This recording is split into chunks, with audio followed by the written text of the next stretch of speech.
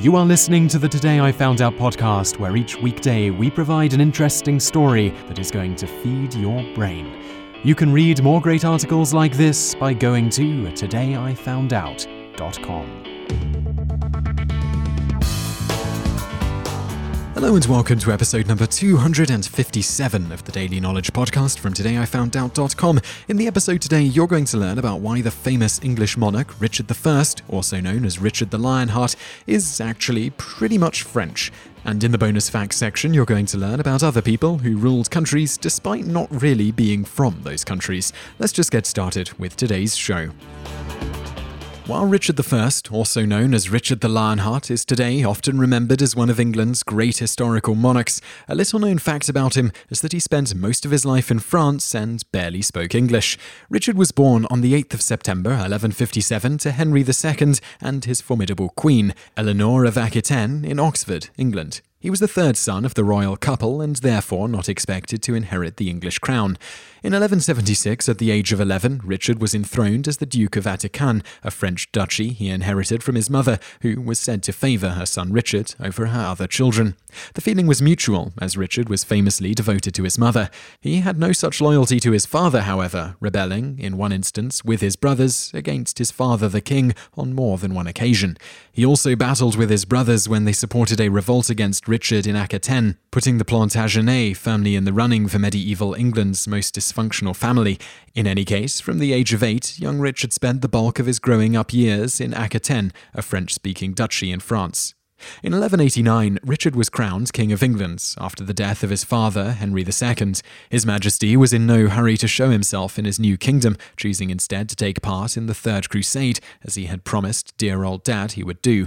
Already well established as a warrior and a leader, Richard was extraordinarily successful during this endeavour, proving himself to be a huge thorn in Saladin's side, but fell short of actually reclaiming Jerusalem.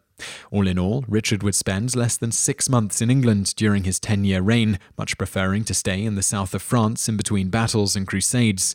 At one time, he supposedly even remarked that he'd be happy to sell the entire country of England, if only he could find a buyer. To him, England was pretty much just a source of revenue to fund his many military campaigns, and he left the running of the country to the able hands of his regents. So why is it thought that this English king didn't speak the native tongue of his subjects well? For starters, besides spending the bulk of his life outside of England, both of his parents were of French-Norman descent, so the English royal family favoured the French tongue. Another factor to consider is that during Richard's time, French was the official court language and was used by anyone with any social standing. English was still the language of the common folk, and it would be for hundreds of years before it was recognised as the official language of the English court. So, in reality, Richard was certainly not alone in eschewing English, especially among the privileged classes, as many of them also traced their ancestry back to Normandy and France. In addition, we know that Richard's younger brother John used Richard's ignorance of the English language as a basis to discredit one of the king's regents during an attempted power grab made while Richard was trying to reclaim Jerusalem for Christendom. Despite his disinterest in his English kingdom, his subjects and their descendants regarded Richard the Lionheart as one of the greatest English monarchs, an impressive feat considering the measly amount of time Richard actually spent there. Richard I died in his mother's arms in April of 1199 from, you guessed it, injuries sustained in battle. In his later years, Richard suffered profound guilt about the way he had treated his father and requested that his body be buried at his father's feet, which it was. His entrails were buried at the site of his death, and appropriately enough, his heart was entombed in France. And now for today's bonus facts. Richard I was hardly the only monarch that didn't speak the native tongue of the country they ruled. There are many examples of non-native monarchs ascending a country's throne, either through conquest or the direct family line dying out. We know Richard's own ancestry was French, as his family gained the English throne through the Norman invasion. Mary, Queen of Scots, spent most of her early life in France as well, leaving Scotland at the age of 5 to be raised at the French court. She eventually ended up married to the heir of the French throne, who left her a widow at 17. The following year, the French queen ascended to the throne of Scotland, a country she hadn't seen since she was a small child. George I was imported from the German Principality of Hanover when the Stuart line died out in England, as Queen Anne left no heirs.